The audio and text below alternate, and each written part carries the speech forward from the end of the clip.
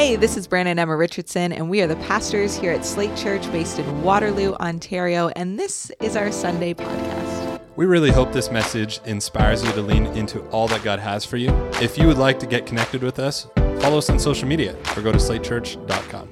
And hey, it helps us a lot if you would rate, review, subscribe, and share this podcast. Join us for today's message. Hello, everybody. What camera am I looking at here? This one? It's so different today.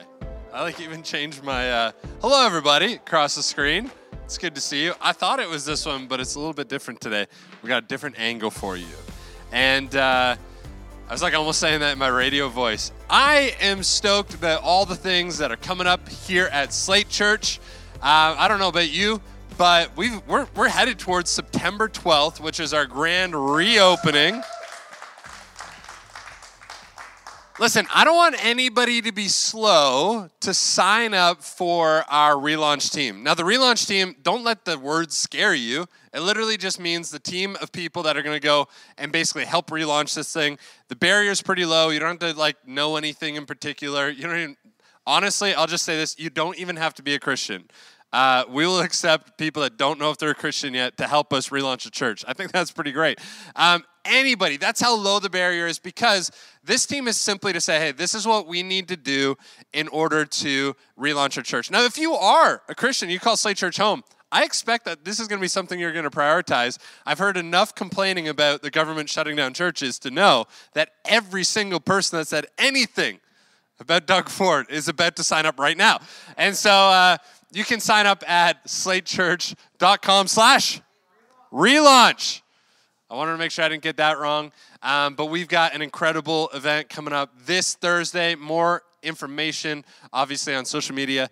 And at the time of our recording, it's just because we want to make sure that we're not giving you a venue. It's a great venue that is potentially going to get rained out. So you're just going to have to stay tuned for that mystery location. All right, so make sure you sign up, because honestly, we do need help relaunching the church, because there's a whole bunch of spaces that we want to, or volunteer spaces and that sort of thing that we'd love for you to get signed up for. And we also just want to make sure that we are headed into the fall with the right culture in our spirits as to how we actually want to be as a church. We haven't gathered together for live services since March of 2020. That's over 70 weeks ago. And I think it's getting closer to 80 weeks now. So listen, that means that we just want to do some talking over some stuff that we think is important to us as we relaunch, how we're going to be inviting people. And this is going to be the greatest season in our church for a long, long time. And so we're really excited about that. For everybody that's remaining online, likely because you're outside of the Waterloo region, listen, obviously, we have a lot of great stuff still happening online, and we're still going to be pumping that just as hard. But this is for those of you in the Waterloo region. Nobody in the Waterloo region should not be considering themselves a part of this. And I think that it's a really good opportunity. So anyway, exciting stuff. Exciting stuff. Maybe I'm just delaying because of the topic at hand today. Okay, so it is the 7 Deadly Sins series. We are on week 5, which is actually our second last week. We pick 2, my Lord. Do you know that from Shrek? Anyway, it's the second last week, and that's because we tackled 2 topics in 1 week. Emma did a great job with that. So next week is our last week, and it is going to be a great topic as well. But today, I get to talk about lust. All right, everybody in the studio is like, whoa, what are we about to say? I will say this, that this message is going to be a little bit age, you need to be careful if you have young kids in the room. And I think that they should hear this stuff, but make sure that you're prepared to have conversations with them surrounding some of this stuff if they are to ask, okay? That's just how I word it. I'm obviously not going to be too explicit, but I do want to go deep into this. So we're going to launch right out of the Sermon on the Mount. I love the Sermon on the Mount, which is a message that Jesus preached. It was a long message. We get the Coles Notes versions, Coles Note version here in Matthew chapter 5, 6, and 7. And this is where Jesus wants to talk to his disciples, but there's such large crowds that he kind of like takes them away on the hill. But we get this image that his disciples are in front of him and he's speaking to them, but he's aware of the crowds behind him. So I think this is important to understand because this isn't just this message that's meant to just be only for the most dedicated people in the church. Like the people that are so close to Jesus right now, this message is for you. No, it's spoken with a cutting or a directness that would speak to disciples and close followers of Jesus, but it's with an awareness that everybody's listening and they're getting to peek inside a Christian ethic of what it means to be a Christ follower and what it means to live our lives in a Christ-centered manner. Now, spoiler alert, the entire Sermon on the Mount is an unrealistic bar that none of us can hit. No matter how much of this you want to like master and read on and come back to and all the rest, the truth is that we all kind of suck at following the Sermon on the Mount. This is why Jesus basically follows up this entire message with, you're going to mess up with this, and that's why I came. Because you're going to try to earn your salvation. You're going to try to earn relationship with God, and the only way you can get that is actually through me. So he sets the bar really, really high, knowing we're not going to hit it, but giving us the solution to allowing us to be in fullness of relationship with God. That's important because as we talk about lust, we talk about these sorts of things, it's important to know that none of us are doing a very good job with this one. And yet God sends his answer in the form of his son, Jesus, to bring us back in relationship with him, no matter how often we struggle with this. So Matthew chapter 5, verse 27, it says this. This is like, I just tried to pick the verse that essentially just speaks most like to the heart of the matter, okay? Jesus says this, you have heard that it was said, do not commit adultery. But I tell you that anyone who looks at a woman lustfully or a man lustfully has already committed adultery with them in their heart. If your right eye causes you to sin, throw it away. Gouge it out and throw it away. It is better for you to lose one part of your body. It is better to lose one part of your body than for your whole body to be thrown into hell. And if your right hand causes you to sin, cut it off and throw it away. It is better for you to lose one part of your body than for your whole body to go into hell. Now, I spoke at a church last week in a series that was actually called it was a series at their church called Reconstruction. And I love this because in a society and a church culture where a lot of people seem to be deconstructing their faith, God is actually telling us how to reconstruct some of our ideas of who he is. And I think that's a really healthy way to look at it because deconstruction asks the same question that the serpent asked in the garden with Adam and Eve. Did God really say? Whereas reconstruction, where we're building up our faith and understanding that the faith of our childhood really doesn't sustain us into our adulthood. We need to do work on our faith to make it bomb-proof for adult life. And in order to do that, we don't ask, did God really say? We ask ourselves, what does God say? And when we ask ourselves, what does God say? Some things are going to change from what you learned as a child. But as long as those things are coming closer to what God actually says, then we can hang our hat on it. And Jesus says, you have heard that it was said, but I'm here to tell you. You see, you have heard that it was said that if you do not commit adultery, but I tell you that anyone who looks at a woman or a man lustfully has already committed adultery with them in their heart. Let's pray, and then we're going to break this down. Jesus, thank you for your word. Thank you that we can hang our hat on it. Thank you that while we build up our faith and we learn more about our faith and all the rest, that God, you're actually there providing us with all we need in order to live a life before you that is worthy of the calling you've given us. And God, we know that we can't do this alone, but we actually need your Holy Spirit and we need you. So God, right now, as we learn about lust, something that impacts nearly every one of us, God, we pray that you would speak to our hearts, convict us, and show us the direction and the way that you would love us to go. We pray this in your name. And everybody said, Amen. Amen. Amen. Well, where do I start? Where do I start with a topic that is so familiar to most of us in the church, and yet something so stinking uncomfortable. It's like we get awkward when we hear the word lust or sex or porn. It's like we kind of squirm a little bit. And yet, it's something that so many of us engage with regularly and struggle with regularly. It's something that, as defined by Pastor Jared in our Word of the Week just before I came up, it's actually something that a lot of us experience to a regular degree.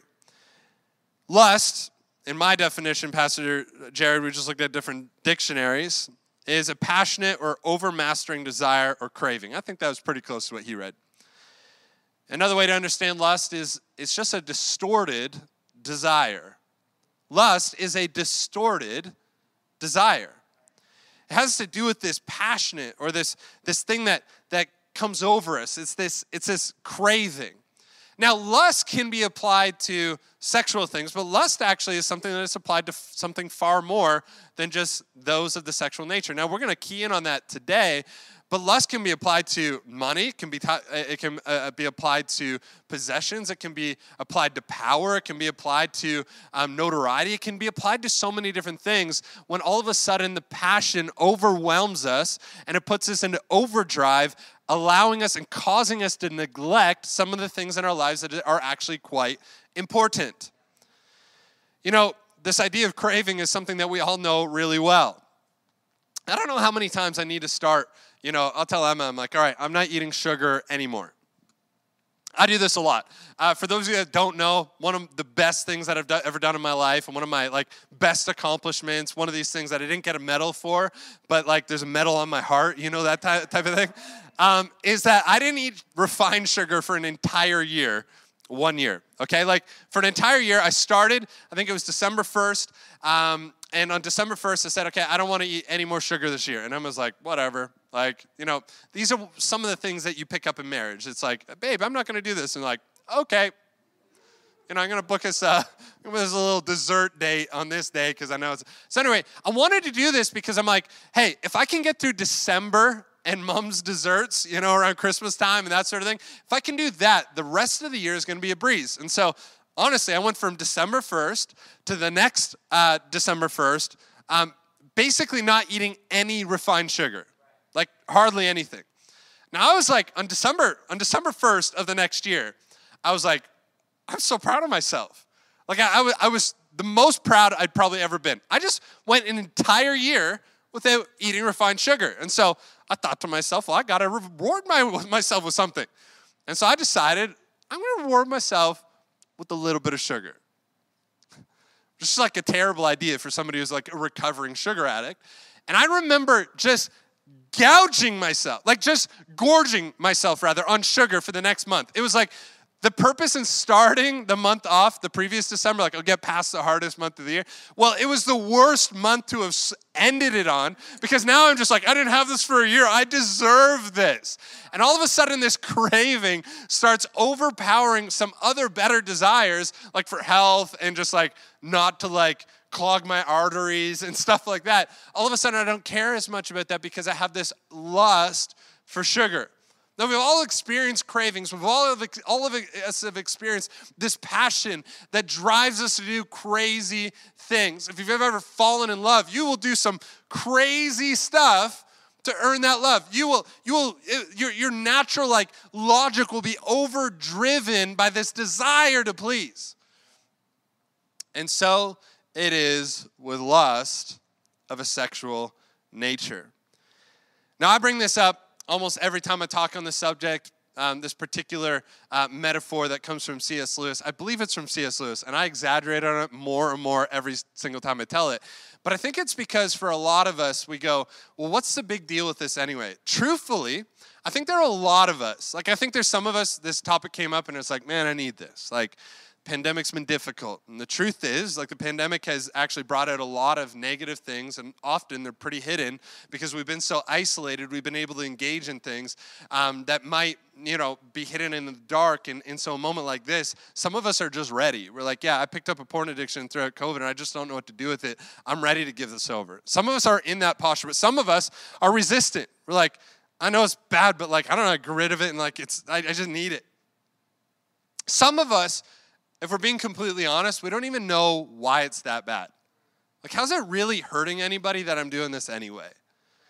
And so C.S. Lewis, he shares this metaphor, right? This metaphor of a society that's obsessed with cheeseburgers. Now, again, I'm like elaborating on his original metaphor a lot here, but so imagine you walk into a place and, you know, you walk in and it's kind of this like dimly lit room.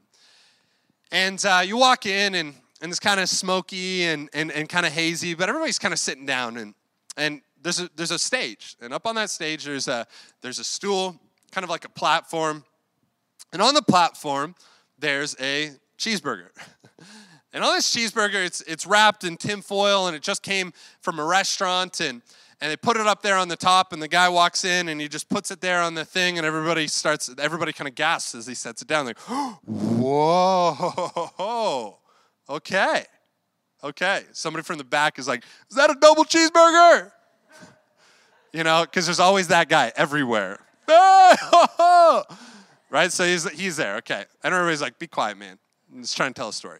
So I continue with my story. All of a sudden, the guy starts to unravel just a piece of the tinfoil, and now everybody's like on the edge of their seat. They're like, do you see what I see? And he unwraps it a little bit more, and people are like, oh my God. They're holding their breath, and he unwraps it a little bit more, and finally the bun is exposed, and they're like, oh my God. Like, this is like, it's getting really detailed now. If I'm going to keep sharing this story with you guys, I need to, some of you are like, I'm tired of hearing this story. Like, okay, turn it off. We'll be here next week. Okay. So he keeps it, and everybody's leaning on the edge of their seats, and all of a sudden it's fully exposed, and he says that to the crowd, you want to see underneath the bun? No, stop it, Emma. Stop it. And he opens it. Okay, you guys get the point. Basically, it says, like, if this was a society just like aliens came to, and you just like showed up, you show up in this room, and you guys got, you know, they've got cheeseburgers on their planet, and they just like kind of show up, they'd be like, what is going on here? In fact, they might say that this group of people, this society, has an unhealthy relationship with cheeseburgers. Like, there's an appropriate way to eat a cheeseburger that's in tinfoil, and it's not that. And so when we read in Scripture about sexuality and lust and everything else, like, I mean, the Bible isn't trying to like dampen our fun. The Bible is trying to say, listen, sex and relationships and nakedness and sexual acts and all the rest have their place, but that's exactly it. There is a place that is best to experience that. There's a way to best enjoy that. There's a way to actually enjoy it to its fullness. And for a lot of us, it's just not it. What we're doing is just not it. Because as much as we sometimes are like, I don't want to hear keep the church out of my bedroom. The truth is, I want to invite, not the church. Certainly I do not want to invite the church into my, but I want to invite God's view of what sexuality looks like into my bedroom. Because as far as I learn, money is the number one reason. It's actually like the first two, if you look at it, first two reasons why people divorce. Sex is the next thing. Unmet expectations, dissatisfaction, expecting one thing and not getting it. This is something that impacts us all. And so lust is one of these things that over and over again, as we start to interact with it, we start to learn that if we don't get a handle on this, it will actually destroy us. And so in Matthew chapter 5, in verse 27, we learn that Jesus is actually heightening our response to lust, to sexuality, to our instinctual nature when it comes to our sexual being, part of us. He said, you have heard that it was said, you shall not commit adultery, but I tell you that anyone who looks at a woman lustfully has already committed adultery with them in their heart. So I find it interesting that Jesus goes from something that has a pretty defined barrier and boundary to something that's actually fairly undefined. You heard that it was said, don't commit adultery. That's easy for me to do. Okay. I won't sleep with another person. Like, that's an easy one to follow. But all of a sudden, Jesus goes, no. It's anyone who commits adultery in their heart, anybody who lusts in their heart commits adultery. Well, that's harder to measure, isn't it? At what point do I lust after somebody in my heart? And yet Jesus is keeping it this way because he's saying, no. Doing the act of adultery is only part of the problem of lust. It's only part of the problem of sexual sin. It's only part of the problem of enjoying the thing that we should be enjoying out of its natural state. The bigger part is actually making sure that we take steps long before then to make sure that we're staying way away from that area.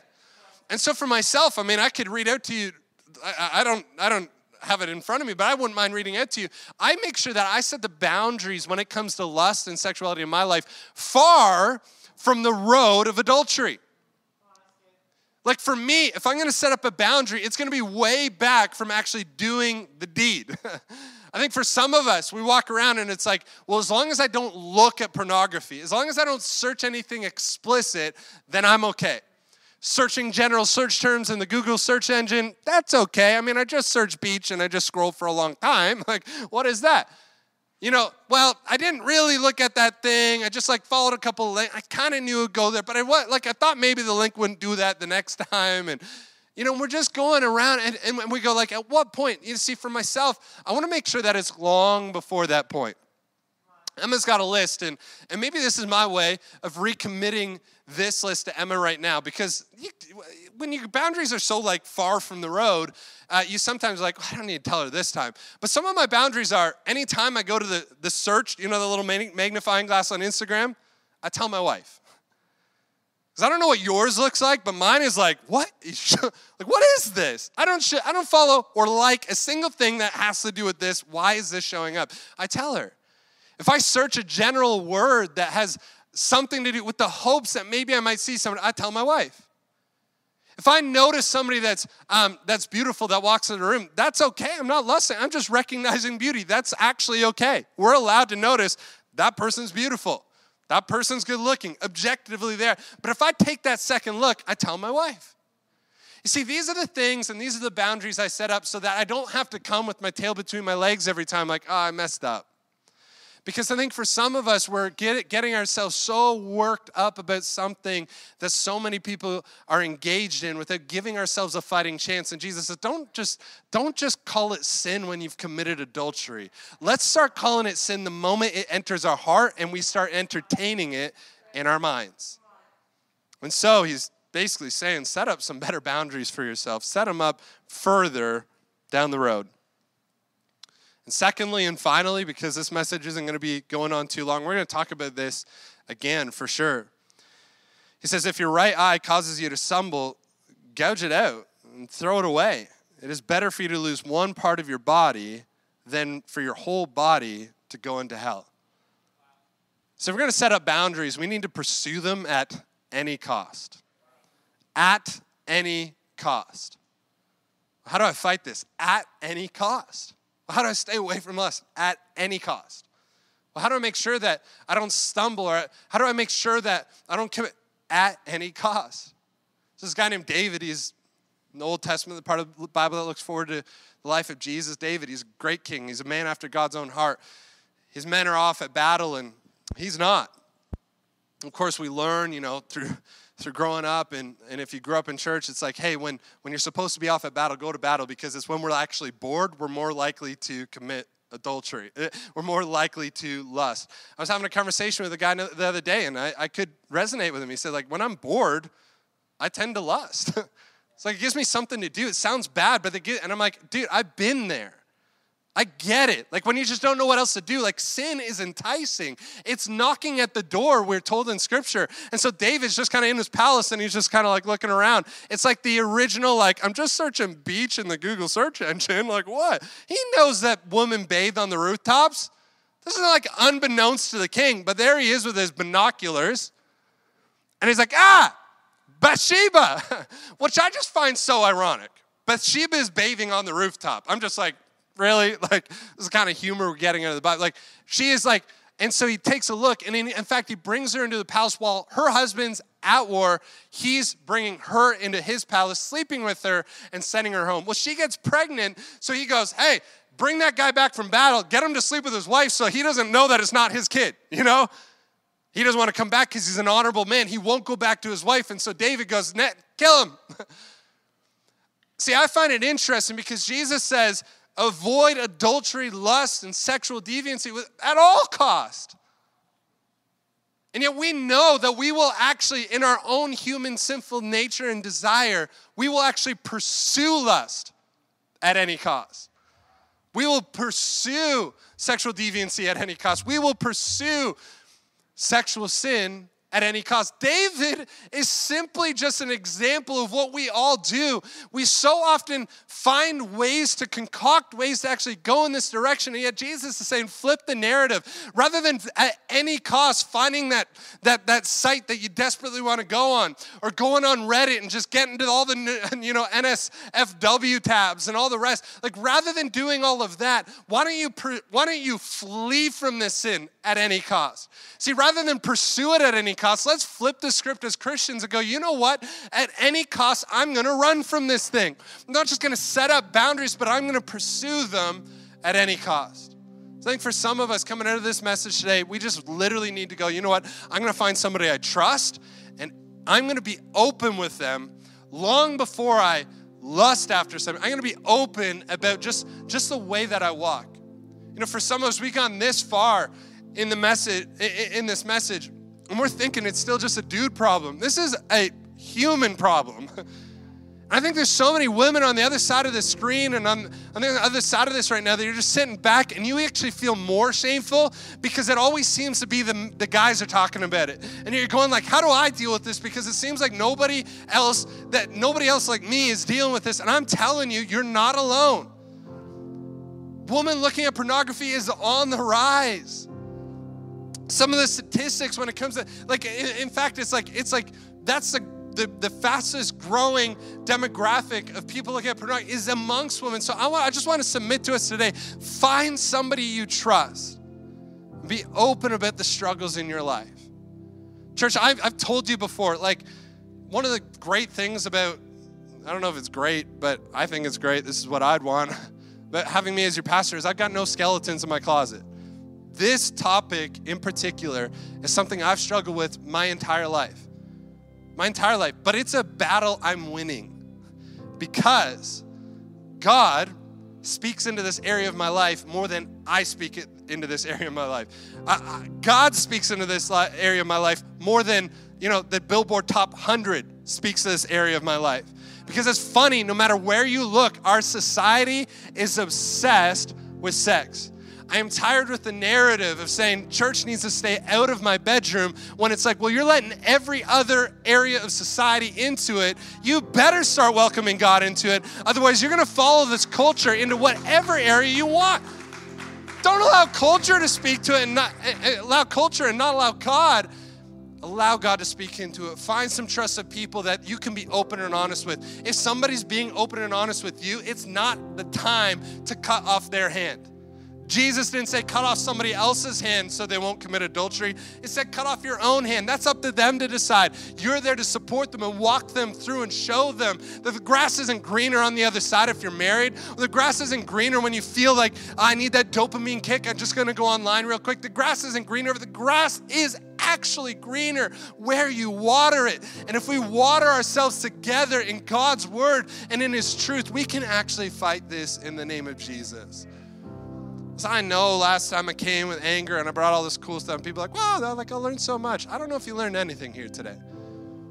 But I hope that, it's kind of true. They're like laughing like, oh, interesting. But I hope that at least, at a minimum, what you have learned today is that you don't have to be scared of God in this area of your life. You can actually bring it before him because he knows you're not going to hit the mark anyway.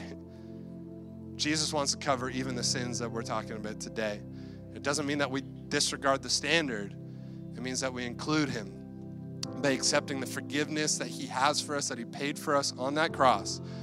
He said, hey, I'm going to give you a bunch of standards to live up to. You're not going to do it. but I'm going to go die on that cross. I'm going to go all the way for you. On that cross, I'm going to hang there for you. And as I hang there, I want you to know that you can accept this free gift of salvation and you will spend eternity with me. And that eternity doesn't start when we die. It starts right now. Heaven on earth. If you want to make a decision to follow Jesus, really quick, if you're at a watch party, I'm just going to encourage you. Why don't you just lift a hand? Everybody else's eyes should be closed in this moment. And if that's you, why don't you just lift a hand? Say, I want to make a decision to follow Jesus. If you're watching online, there's a little button that just popped up in the chat. If that's you, I want to pray for you. Jesus, thank you for everybody lifting up their hand or making that decision in their hearts. This isn't just lifting our hands. This is an outward response to an inward decision. Saying, hey, I need to somehow externalize what's been happening to me internally. God, I pray for everybody that wants to make a decision to follow you and accept that Jesus paid a price for their sin on that cross. God, I pray right now that they would find peace in their soul and that your Holy Spirit would come and meet them exactly where they are. Pray this in Jesus' name. Amen. Now listen, with every head bowed and eye closed, I just want to ask, is this an area that you would love prayer in? For anybody that says, I never struggle in this area, well, I would say as one pastor I heard this past week as I was preparing, I would say to you, well, you're either lying or you're not being truthful with yourself.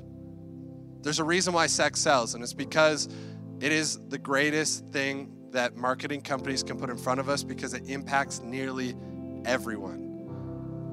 But there is a difference between the people that want to admit that and give that up to God and those that are going to continue to fight this in your own strength. And my question to you today is, would you like God's help in the fight against lust in your life? And if that's you, could you just lift up a hand? Because I want to pray for you. My hand is up because I desperately, like right now, in front of you all, I desperately need God's help in fighting lust in my life. And if that's you, I want to pray for you. Jesus, I thank you that you came not just to give us a bunch of rules and standards, which you did come to do, but you also came to give us the strength to be able to get closer and closer to those standards, to avoid the effects of sin and death. Not just to avoid them, but actually to experience life and life to the fullest. So right now, as we're just admitting we need you in this help, we need your strength in this fight against lust and this sin that attacks our own sexuality. God, I pray that you, Lord, would come into our innermost places. God, those places that have been rerouted through neuroplasticity because of the dopamine hits. God, I pray that you would reset our minds. God, I pray that you would reset our spirits. God, I pray that you would become the greatest desire in our hearts so that we would no longer have this distorted desire called lust ravaging our souls and our minds and our bodies. Help us to set boundaries and help us to pursue them at any cost. I pray this in Jesus' name. And everybody said, amen. Thanks again for listening to our Sunday podcast. To hear more messages like these, be sure to share and subscribe. We're thankful for all that God is doing in our church right now. We would love to have you be a part of what is going on. You can connect with us by filling out a Connect card online at slatechurch.com. And hey, stay tuned for more content coming soon.